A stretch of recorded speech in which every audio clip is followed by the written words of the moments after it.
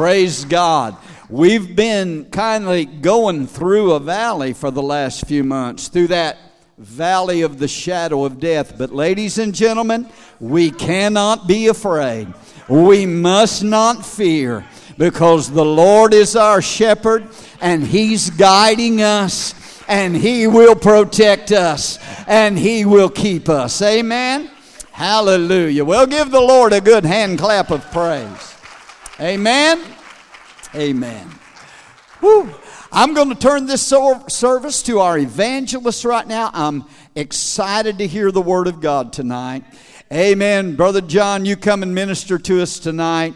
Take your liberty in the Lord. And God's going to just do great things. Open up your hearts to receive the Word tonight. God bless you, brother. Let's give the Lord a hand clap of praise and thank Him for already speaking to us. I am amazed. Some of you have had the privilege of being raised in church, but I am amazed. Just over these past 40 years, I was not raised in the house of God. I didn't get saved until I was almost 25 years old. And I've been amazed how every single service, the Holy Spirit will take over at some place. He will start speaking to us in a direction that He wants to go, that He knew about before the foundation of the world. Pastor got up tonight, and he's talked about during preliminaries about that magnificent story, and it's not a fable. It's not a fairy tale. Lazarus was dead, and Jesus said, "Come forth," and called him by name. And a man who was dead for 4 days came out of the grave alive, just like we one of these days are going to hear that same Jesus say, "Come up hither," and the dead in Christ are going to rise first, and then all of us which are alive and remain. And he said that, and Lazarus came forth. Little did he know, then the last song the young lady sang was about someone coming back from the dead. Little did they know, it was just before church, my wife can tell you, I received an urgent phone call from North Carolina, from Bethel Church of God in North Carolina, and a young man by the name of Josh Wilson was in a four-wheeler accident right before I came to church tonight. He's hooked up the machinery right now, and it says that he's brain dead. And his family called us just before church, and he said, "Would you have the church tonight pray for God to raise our child from the dead?" They're not going to make a decision till the morning. He may be brain dead right now, but we serve a God that can still raise the dead. We serve a God that will raise the dead. So right now, I said I'd do it, and I'm glad to do it. Let's join together like this young man, Josh Wilson, 13 years old, like he was our son, our brother, our relative. Let's join together right now and speak life into this child by the authority in the name of Jesus. Father God, I am so thankful that I'm in a spirit-filled, spirit-thrilled church that believes in the full counsel of God's word, that believes that you still save, you still deliver, and you still heal. And they believe, God, that you can raise the dead. We speak life in the young Josh Wilson right now in Bethel, North Carolina. He may be dead as far as that machine says, but right now we release the resurrection power of Jesus Christ into that child right now as a testimony to you, because only you can do such things. And in the name of Jesus, we pray right now that you will raise this young man from the dead for the glory of God the Father, in the name of Jesus Christ the Son. And everybody said amen and amen and amen. Somebody shout hallelujah. I can just tell you, saints of God, when my friend asked me that, Cecil Reader called and told me about that urgent prayer request, I did not feel this urgency or that feeling of dread that you sometimes feel when you get a phone call. And anybody that's ever had to do a death notification knows it's probably one of the most difficult things to do. And when you get that phone call and you got to go, it is one of the most difficult things that you have to do. But when Cecil called me, I did not have that feeling that I would have to make a death notification. I did not sense that dread that you feel when you have to tell a loved one that their child is dead or their loved one is dead. Oh, saints of God, aren't you glad tonight that we serve a God that can raise people from the dead, that we serve a healing God tonight?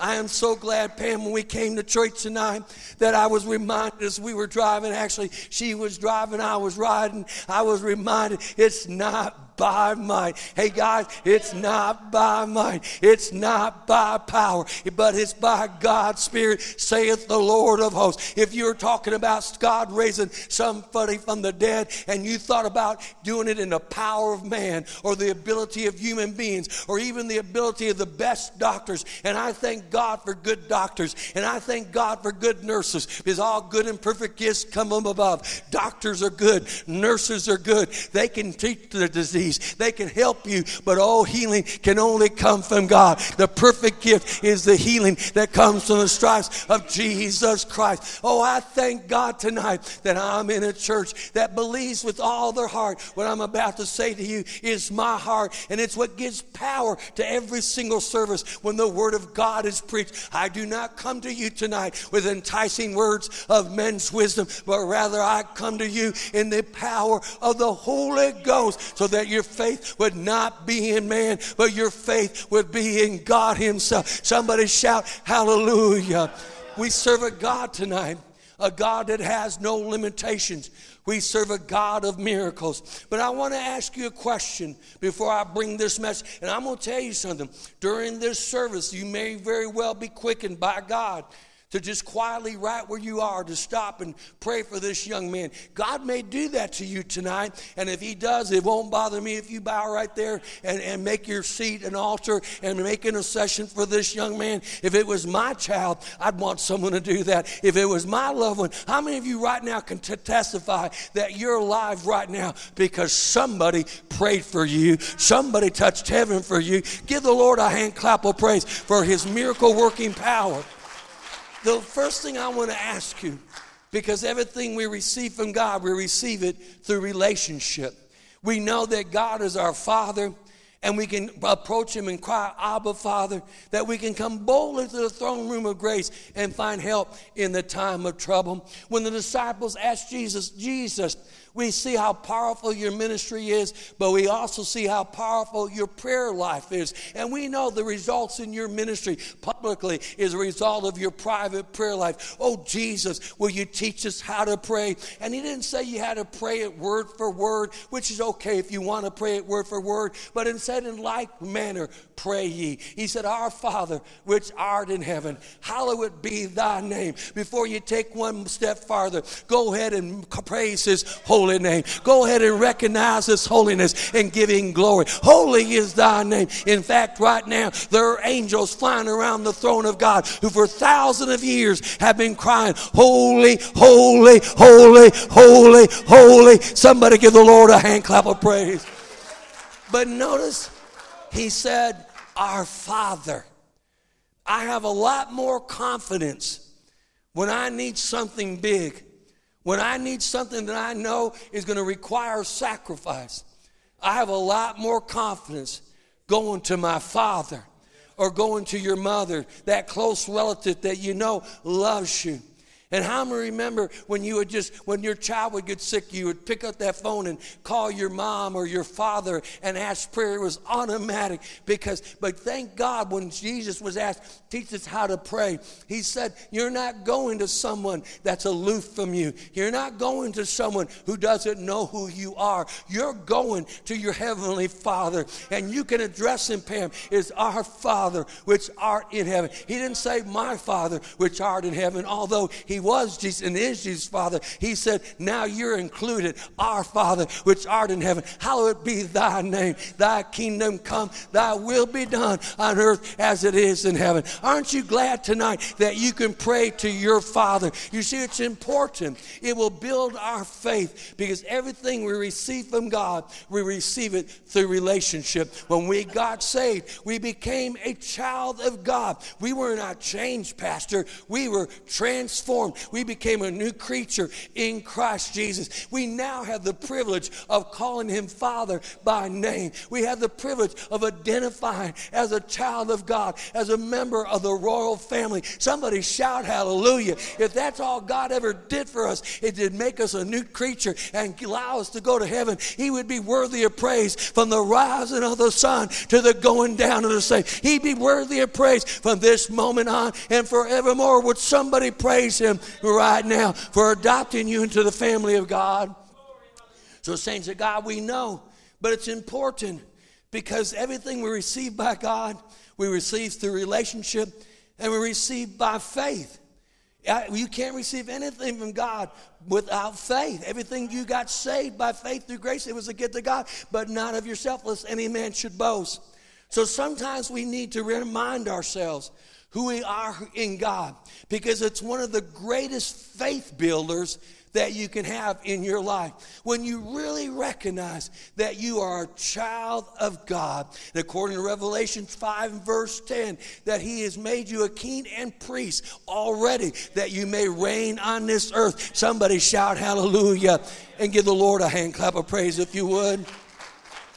So we need to know who we are in Christ Jesus. In 1 Peter chapter 3 or chapter 2 verse 9, it reads like this, and then give the PowerPoint person a hand, because isn't it a lot easier just to glance up here and read this off the screen than I'm getting a little bit older, and even though I've got a giant print Bible, when I read it back at the motel room, I put my reading glasses on. Aren't you glad you can just glance up here and great big bold letters? Give the PowerPoint person a hand back there for making it so much easier to preach tonight. This is the Word of God about you and I, who we are. How many are thankful that you're a child of God? How many are grateful? If you're thankful you're a child of God, Jesus raised 2 hands for you, and they were nailed to that cross. Would you raise 2 hands for Jesus right now and say, thank you for saving me. Thank you for paying the price for my salvation. And through that salvation, this is just part of what we got. Oh yes, our sins got forgiven. Our name was written in the Lamb's Book of Life. We were forgiven and granted eternal life. He will never leave us. He will never forsake us. But that was just the beginning. That was just the beginning of our walk with God. Because we're saved, the Bible says, but ye are a chosen generation. How many are glad that God chose you? That God called you out of darkness. How many are glad that God looked down on the planet Earth and said, hey, brother Rick Hensley, I don't want you to go to hell when you were a sinner. He said, Rick Hensley, I'm calling you to be a child of God. I'm calling you to be a preacher of the gospel. And you answered that call, and there was an instantaneous transformation in his life. Somebody shout hallelujah. But you are a chosen generation. And I believe, like I have never believed before, that for an hour such as this, I believe the only hope. Now, I'm going to vote in the election because I have the right and the privilege as an American. And people prayed greatly for that right and privilege. So I'm not going to let it go to waste. I'm going to exercise all my rights and I'm going to vote. But how many of you know that the only one that can solve the problems of this nation and the problems of this world is God? Now, he may do it through a man, and he may raise up a leader and call you and I to vote that leader into office so that he can use them to bring answers and solutions. But let me tell you something, saints of God. I know that the only answer that for our problems today is God. And ye are a chosen generation for an hour such as this. This pandemic did not take God by surprise. The world's condition, the civil unrest and the worldly unrest did not take God by surprise. And he said, I've got to choose a special generation of Christians to be serving me in these perilous times. It was like Sister Esther for an hour such as this. And we tell that Bible story, and it's a great Bible story.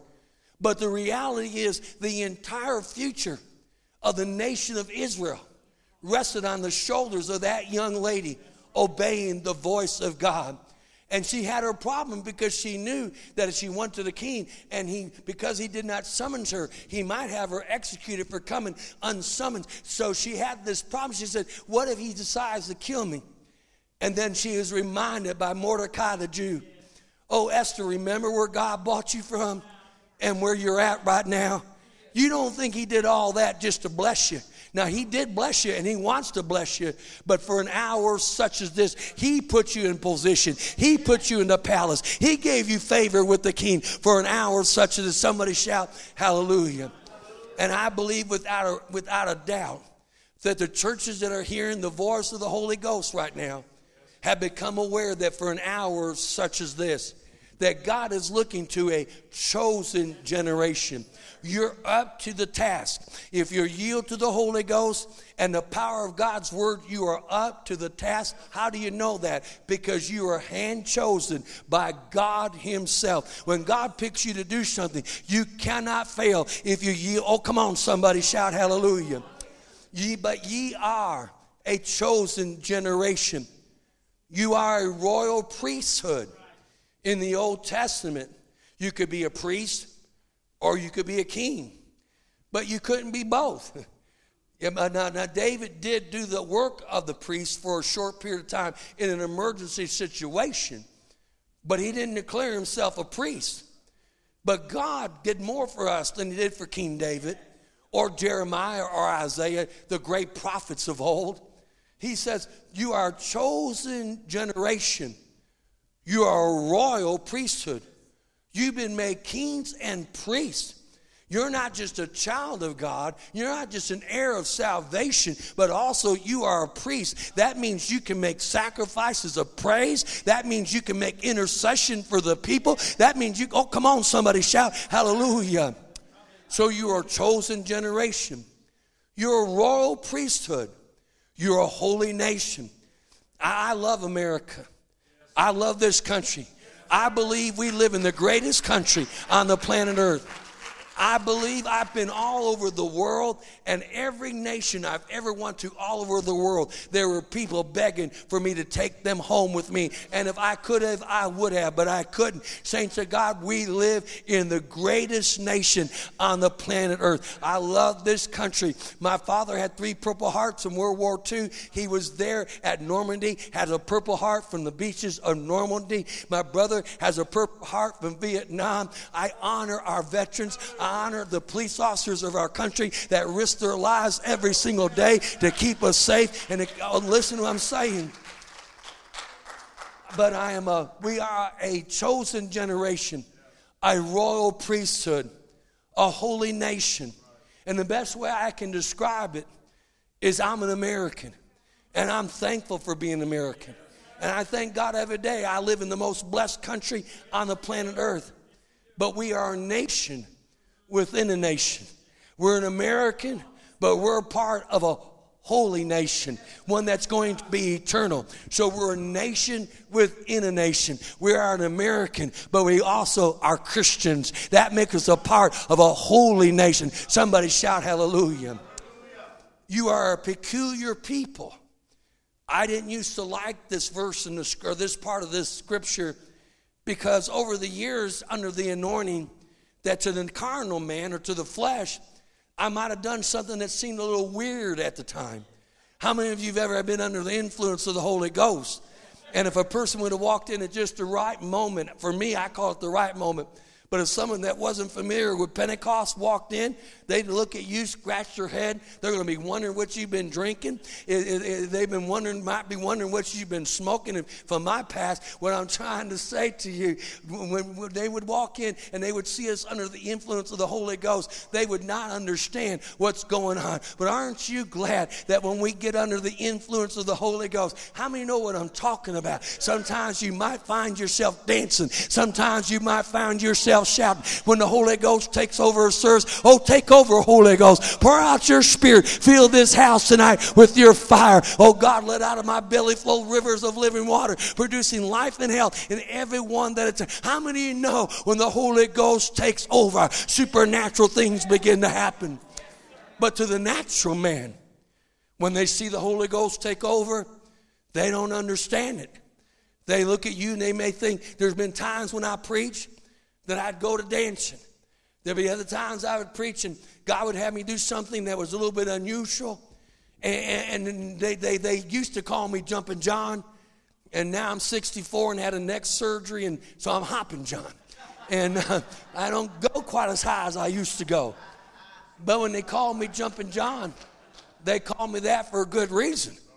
Because I would jump and dance around pretty much from the start of church to the end of church. That's what God called me to do, to be an evangelist. And so because of that, just not often, but don't ever say something to somebody at church if you don't want it to get back to the person you're talking about. Because God will make sure, let me tell you something, God will make sure that it gets back to that person. Because God, let me tell you something, I'm just saying this for somebody's good here. Probably don't apply to anybody right now, but sooner or later it's going to apply to you. If that person would talk bad about your pastor to you, what do you think they do, how they talk about you when you're not around? If they don't have enough fear to not touch the anointed of God, then they're not going to be afraid. Oh, somebody shout hallelujah. But because of the anointing and the way that God's ways are not man's ways, and when the Holy Ghost moves, everything changes in our lives. Over the years, I've been accused of being crazy. I know that you shock you, don't it? I've been accused of having a screw loose. I was accused of being too emotional. Just a couple of years ago, and I'm not saying that to pity myself, because it's so far behind me. I'm only bringing it up to let you know where I'm at. I had a preacher. Now, I have been known once in a while to be just a little bit long-winded, because I just assume everybody loves the Bible like I love the Bible.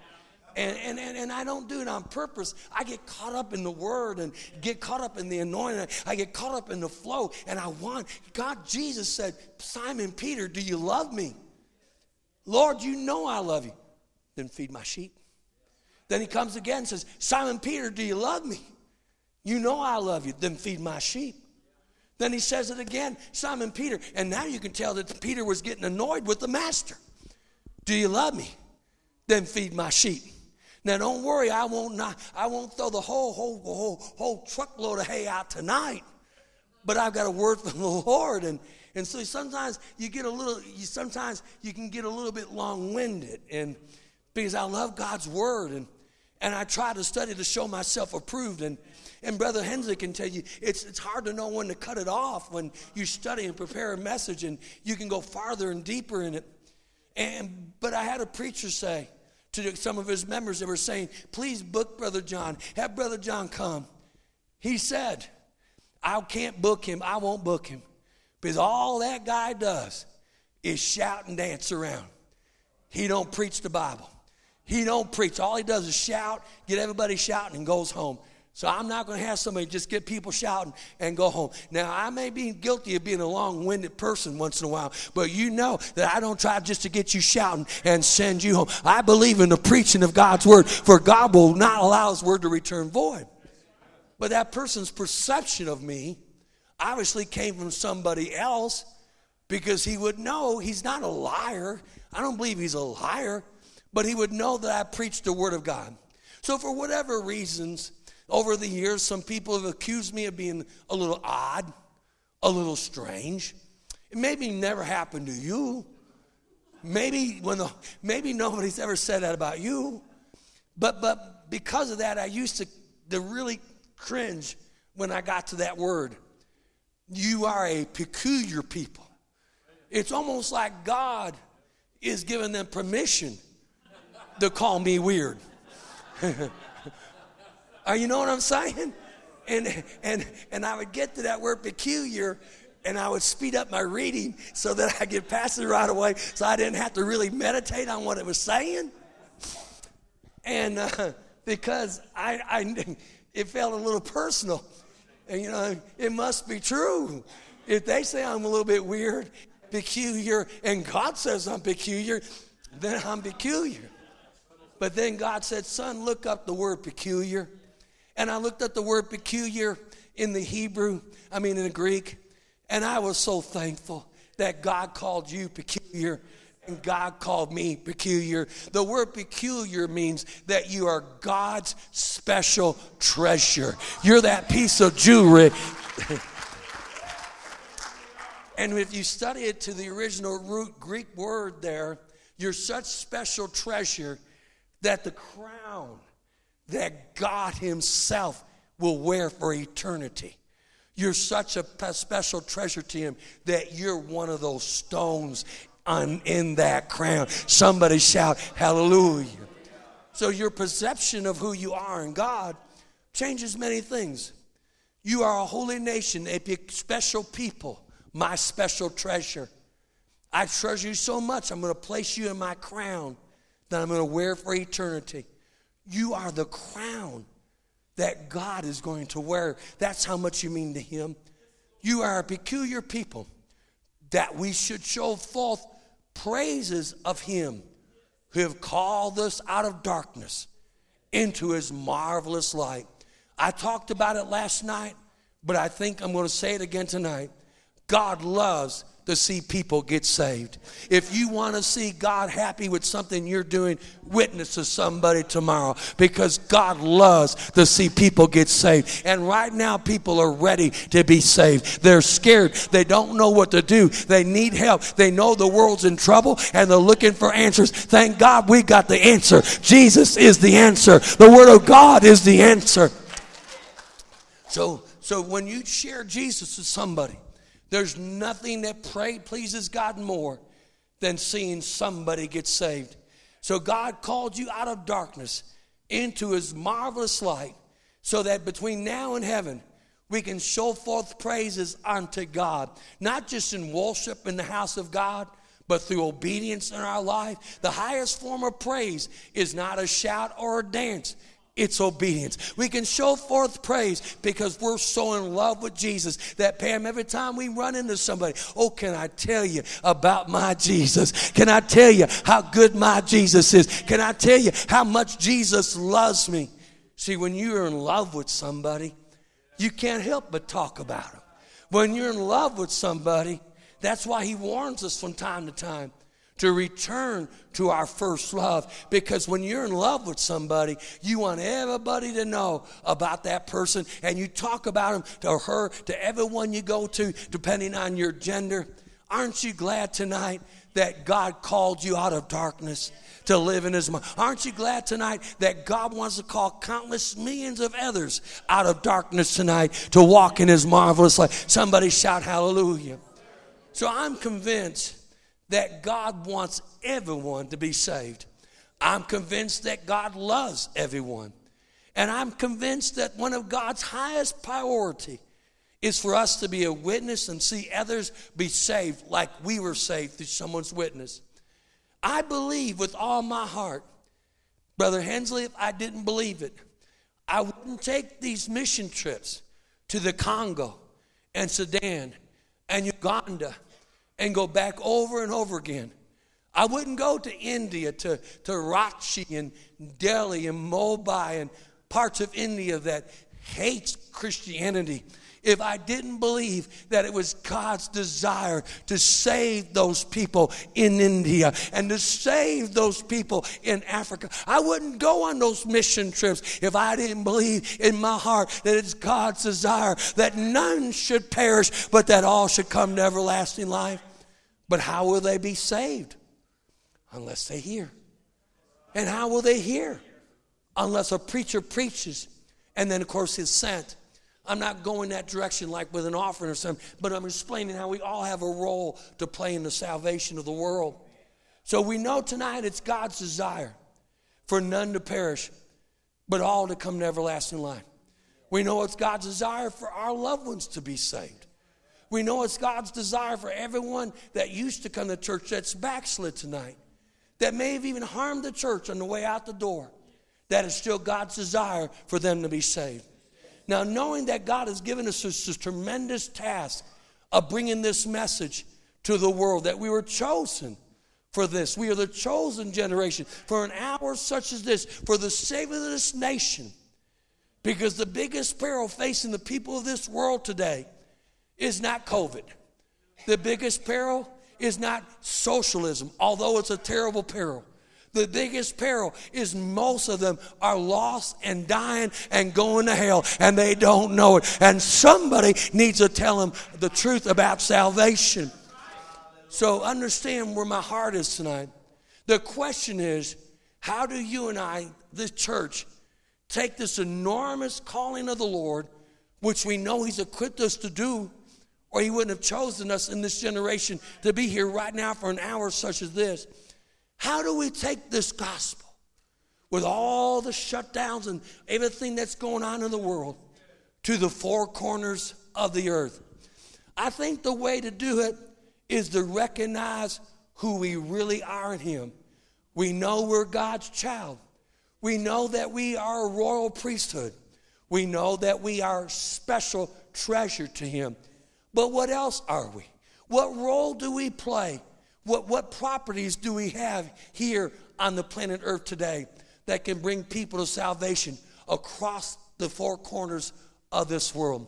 Well, God has called us to be the salt of the earth. You and I, go to Matthew chapter 5, verse 10 through verse 12.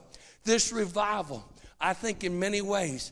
Now, Wednesday night's going to be a powerful miracle service. Tomorrow night's going to be a powerful miracle service. But people can be saved, so bring the lost with you. But I think this revival, my role in this was an equipping from the office of an evangelist. God is going to remind us that we are something very special and needful to the world today. That we are the salt of the earth. It says, blessed are they which are persecuted for righteousness' sake. How many are glad? Don't you feel blessed when someone persecutes you? How many of you? No. But when you got saved, though, did you find out pretty quick that persecution comes with salvation? How many of you had family members turn on you, treat you horrible because you became a child of God? We all went through that experience. So we know that persecution comes with Christianity. But we also know that blessings come with Christianity. And I can tell you, there's a lot more blessing than there is persecution. Somebody give the Lord a hand clap of praise.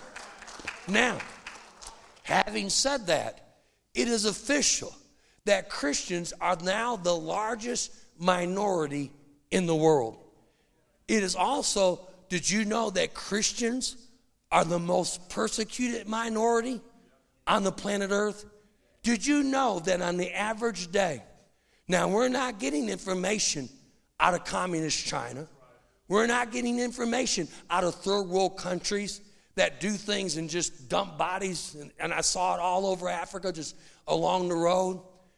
But every day on average, 11 Christians that we know of are martyred for the faith.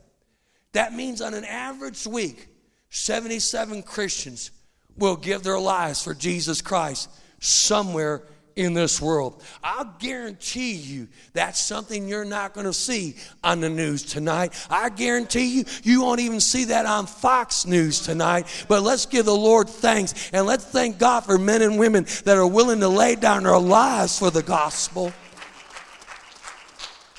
We, as official Christians, are the largest minority and the most persecuted minority on the planet Earth.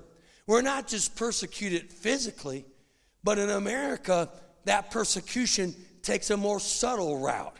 In America, they portray Christians like Hollywood.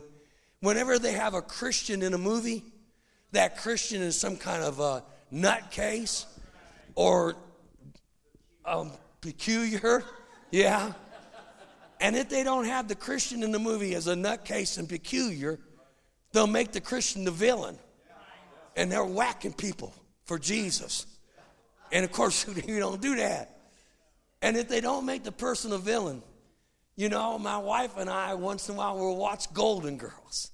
It ain't my particular choice, but, you know, I love my bride. And, you know, there's Rose Nyland. And I guess I watch Golden Girls. I'd watch it just to watch Rose Nyland. And Rose Nyland is the one that's the kindest, most moral. She never cusses. She tries to do what's right all the time. The other three are not at all like her. But after she does the right thing and the moral thing and the right thing all the time, how do they portray Rose Nylund in the show? They portray her as a dimwit. They portray her as somebody that's not particularly bright. Let me tell you something. Over the 40 years I've been an evangelist, I've had the privilege of meeting a lot of preachers in my early days that couldn't even read or write and preached the gospel successfully for years and years and planted churches. And even though they couldn't read and write, they were some of the most intelligent people I ever met in my life because they knew God and they knew Him deeply. Blessed are they which are persecuted for righteousness' sake. So understand, persecution comes with living for God.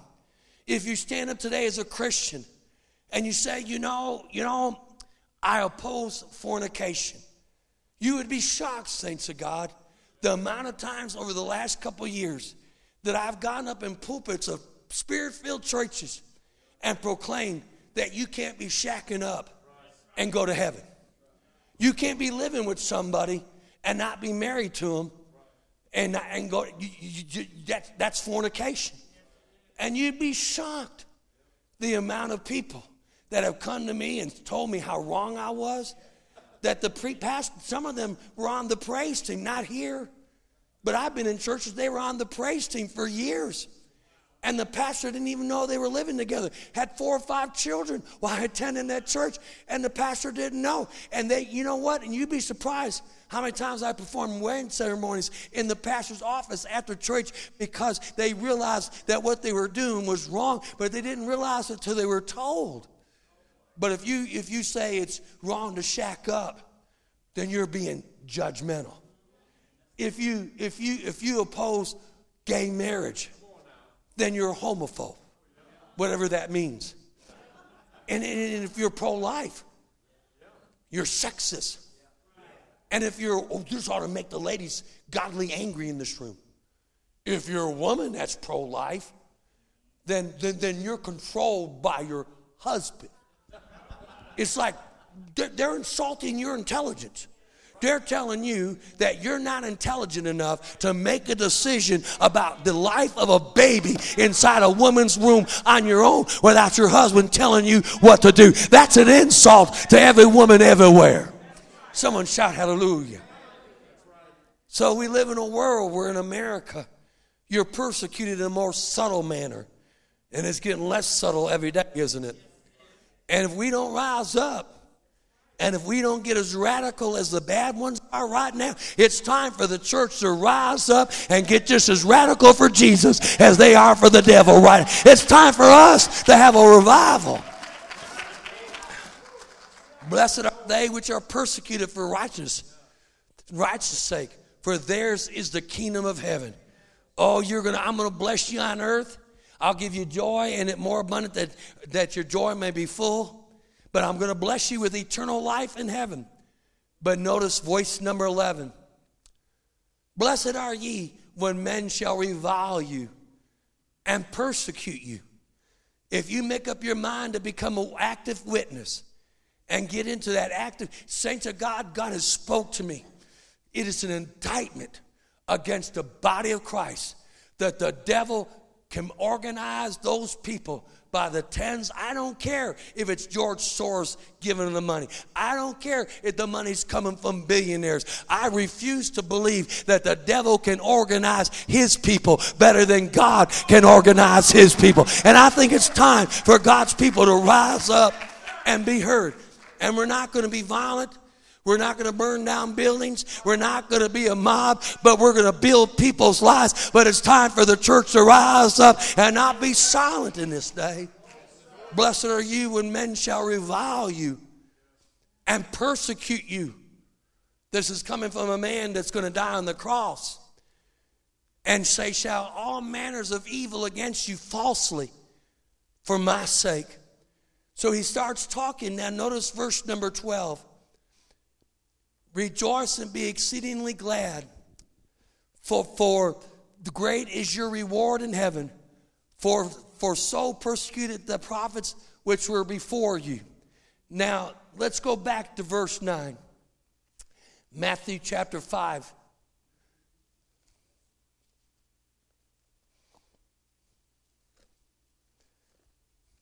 Somebody give the Lord a hand clap of praise.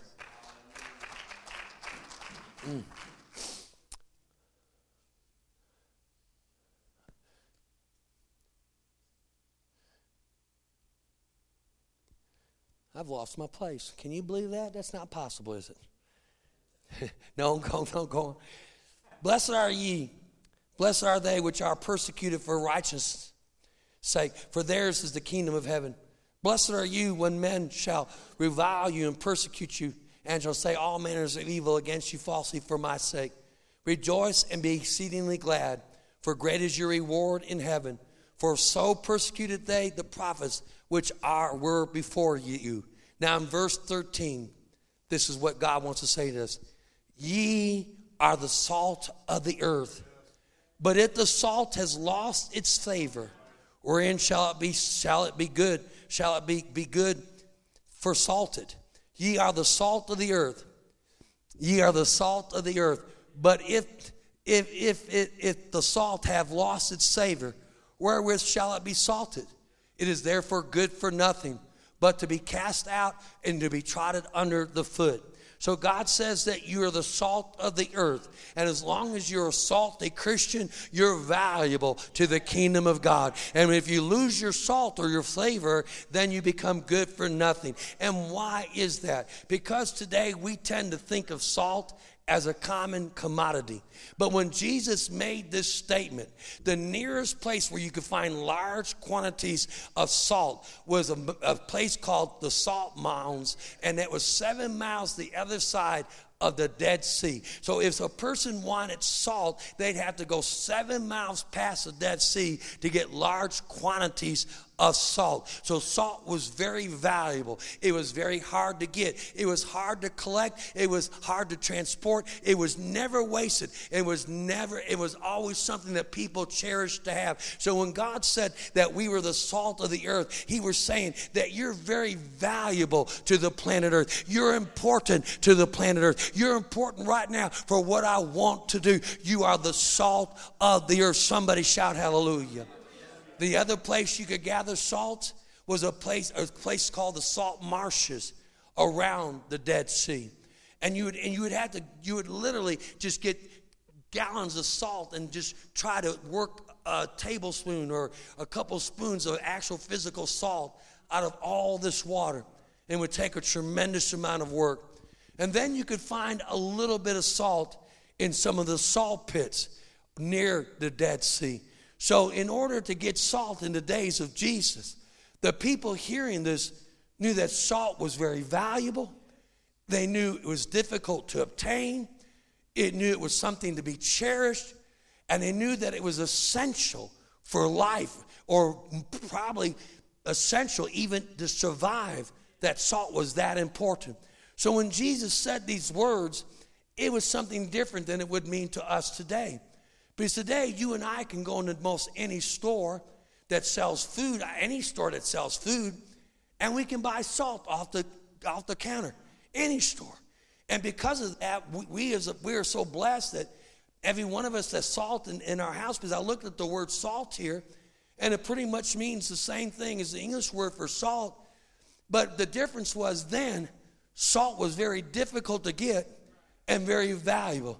Now it's accessible to everyone. So when Jesus called them the salt of the earth, the listener knew that they were something rare, that they were something important, they were something that were absolutely necessary for survival of people to have a blessed life and even to survive. So they recognized that what Jesus was saying about them.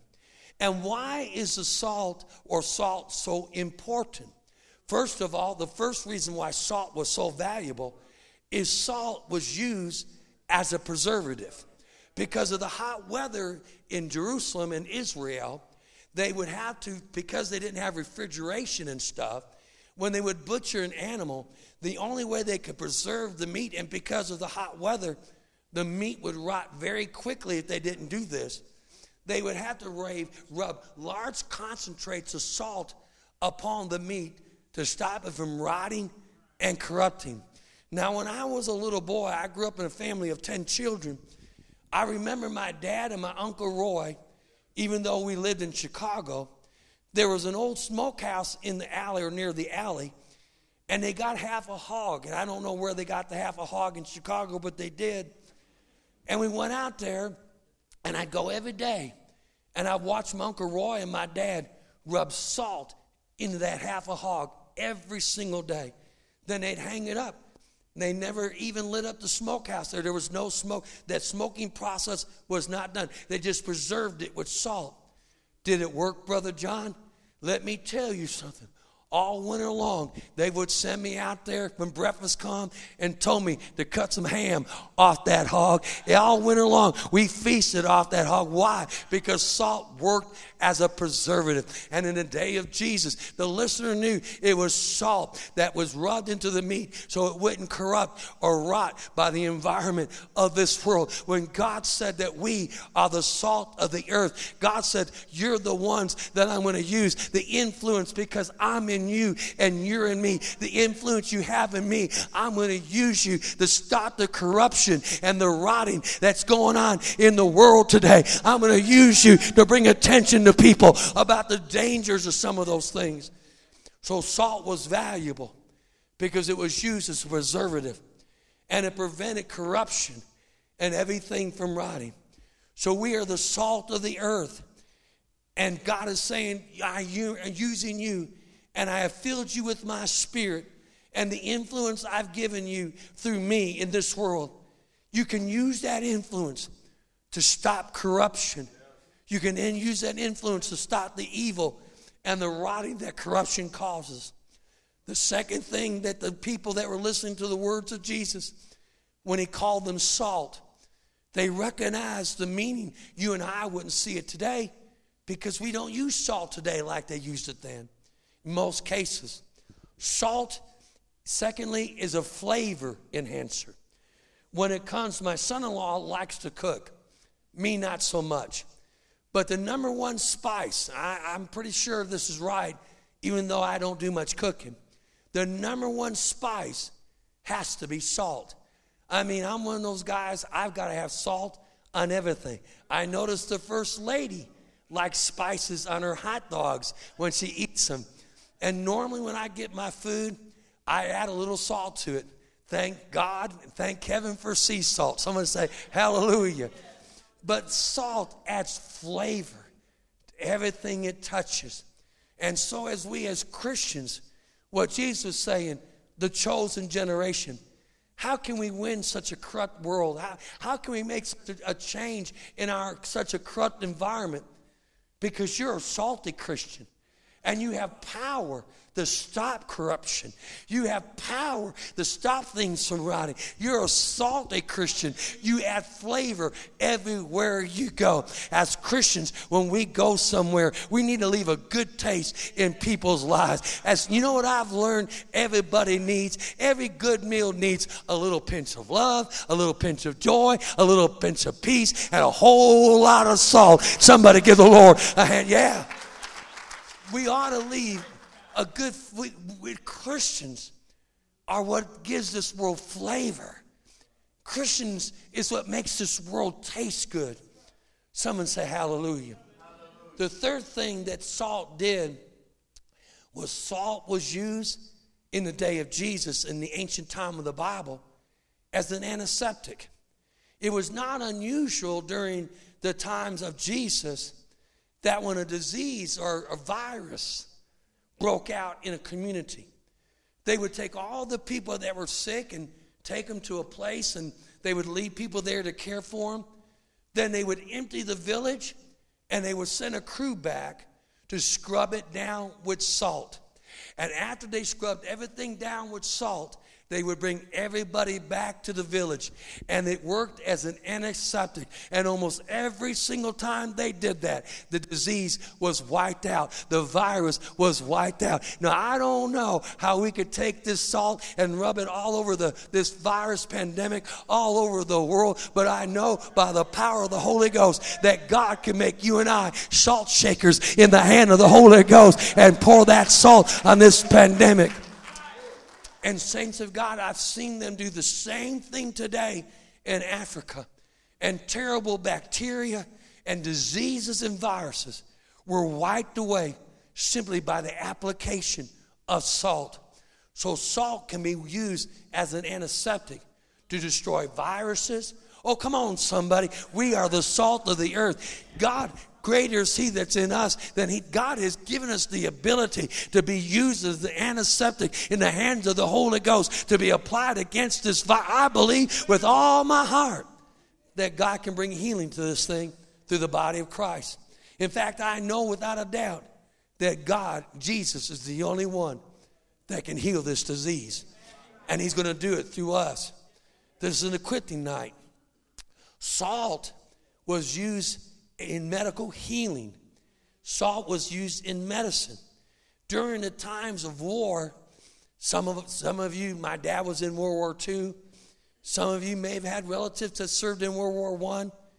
But I was reading something about the Civil War, and because my wife is really interested in that time period of history, I was reading about the Civil War, and I found out that salt was used for medicine. If a soldier got wounded on the battlefield, and the wound was a severe wound, they would take that soldier and pour large quantities of salt directly in the wound. Immediately, the salt would kill the germs. Immediately, the salt would kill the infection. Immediately, the salt would stop the bleeding, and the salt would speed up the healing process. When Jesus said that we're the salt of the earth, he was saying that I've put within you the ability to lay hands on the sick and see the sick recover. I've put in you, you're the medicine of this world. You're the people I've chosen to bring healing to sick people. Somebody shout hallelujah. So salt is a healing agent.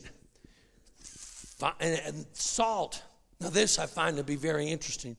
Salt have protective, or in people's mind, have protective properties. When Jesus made this statement that we were the salt of the earth, the known world at the time was under Roman empires. Well, they just had control of the entire world. And the Jewish people were under Roman occupation.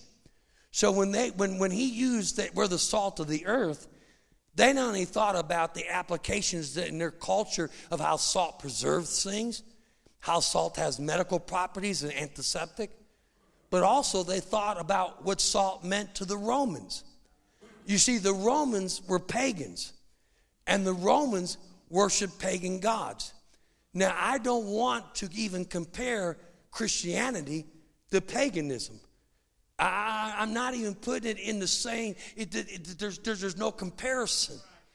But we need to understand how the Romans thought, because what they thought they hoped would work for them, we know will work for us. The Romans believed in paganism. They had their gods offer them no protection.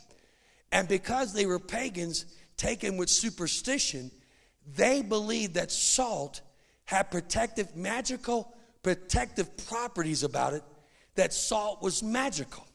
And because of that, the Romans would when that baby was born, the Romans would take that newborn baby and rub their entire body. Now, we don't do that today, and we shouldn't do this today, but they would rub that entire baby down because they believed that salt would prevent evil spirits from entering that child. The Romans believed this so much that they would buy large quantities of salt and they would put it around all the doors of their house. They would put it around their windows. Their application was wrong. They had their faith in the wrong thing, some physical salt, some pagan superstition. But we can learn from where they were wrong, because they would put salt around their house, salt around their business, salt if they were community leaders, salt around their entire city or village as much as possible. There was never too much salt being applied because they believed that salt was the only thing that could prevent evil spirits from coming in and doing harm. Jesus said, "You are the salt of the earth. Aren't you glad that he gave us the power to cast out devils, to speak with new tongues? I give you authority over evil spirits. You are a chosen generation. You are a royal priesthood. There's a bunch of evil spirits moving all over this country right now. But I give you power and authority over those spirits, because greater is he that is in you than he that is in this world. You have protective properties in you. Because we're in Christ and Christ is in us. We can apply our faith in him to any situation, to our homes, to our children. And Jesus will act as a protective agent in their life. Aren't you glad tonight that if you got a lost child right now, that you're the salt of the earth? And don't just pray for them to get saved. Apply some salt to them for right now to keep them safe, to keep them protected. Oh, somebody shout hallelujah. Because the Romans believe in a superstition. We believe in a living God. It is he that makes us the salt of the earth. And salt has protective properties to it. Salt, now this is important. How many of you want to have a blessed life? How many of you want to prosper? How many want to prosper beyond your wildest dreams? Let me see your hands.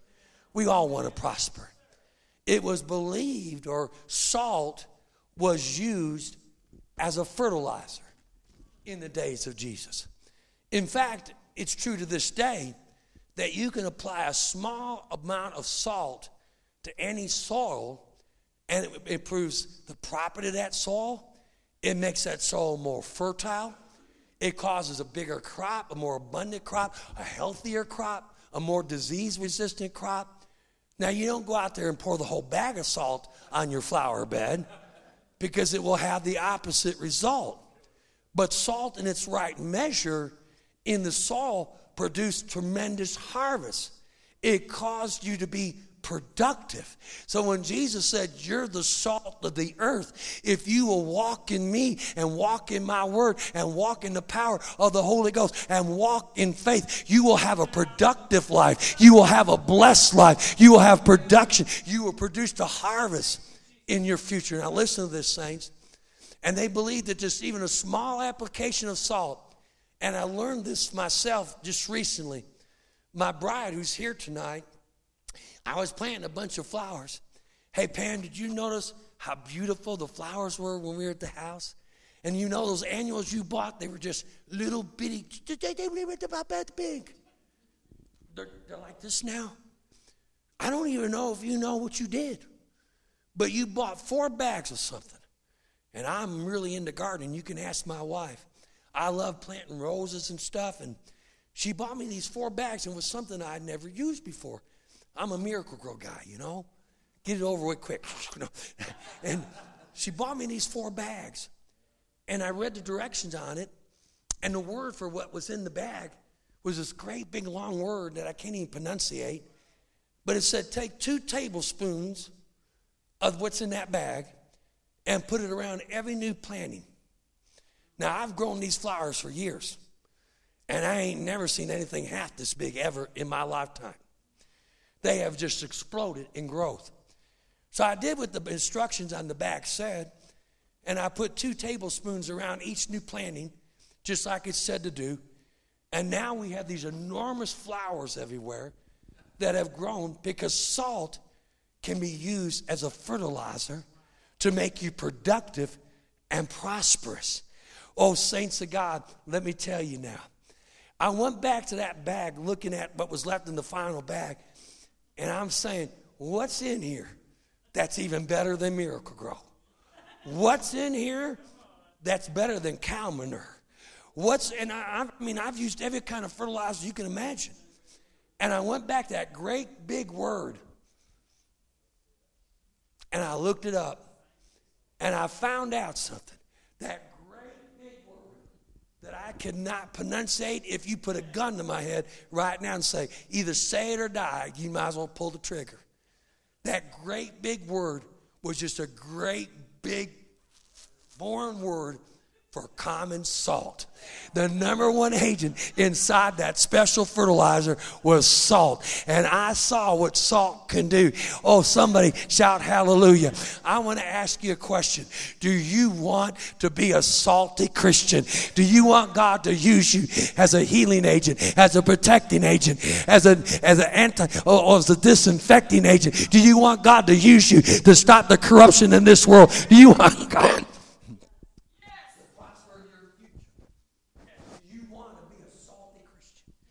If you want to be a salty,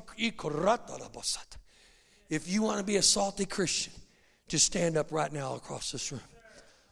You're the salt of the earth. Now listen. Why aren't every church in America having revival right now with what's going on? Because if the salt loses its savor, it's good for nothing. One of the ways you know that you're losing your savor is you lose your hunger for God. You lose your hunger and your passion for the Holy Ghost. And how many of you want to be that salty Christian that everywhere you go, according to the words of Jesus, because of him being in you and you in him, that you bring protection everywhere you go, and that you can proclaim protection over every household? How many want to be that person that God can use as a healing agent when somebody's sick? How many want to be that Christian that can be used as an antiseptic to be applied to that bacteria called sin and that virus called sin on the planet and it just wipe it out? How many believe that as the salt of the earth that Jesus could wipe out this pandemic by using us as a salt of the earth, as healing agents right now? I've come to tell you tonight, if you want to be a salty Christian, I'm going to ask you, and if you can't stand, you can come and sit on these front rows. But if you want to be a salty Christian, just come right now, because God is going to use us as salt, I believe with all my heart, to bring healing. God is going to heal this virus through the church. God's the one that's going to bring a healing. Now, he may give it to some doctor somewhere, but it's going to come from the body of Christ. If you want to be a salty Christian, step out of your seat right now and come forward just quickly. You're the salt of the earth. The only reason I'm asking you to come, you say, well, Brother John, if God made me salt, then why would I have to come and be prayed for in the altar to be a salty Christian? Because the same God that said you salt said, but if the salt has lost its savor. So I'm going to make you salt, but I depend on you to maintain that by staying close to, by staying filled with the Holy Ghost. Somebody raise your hands right now and say, Lord, I want to be a salty Christian. I want to be an agent of healing. I want to be an agent that protects people. I want to be used, that you can use me as salt to deal with the corruption of this world. Oh, God, make me a salty Christian. You are the salt of the earth.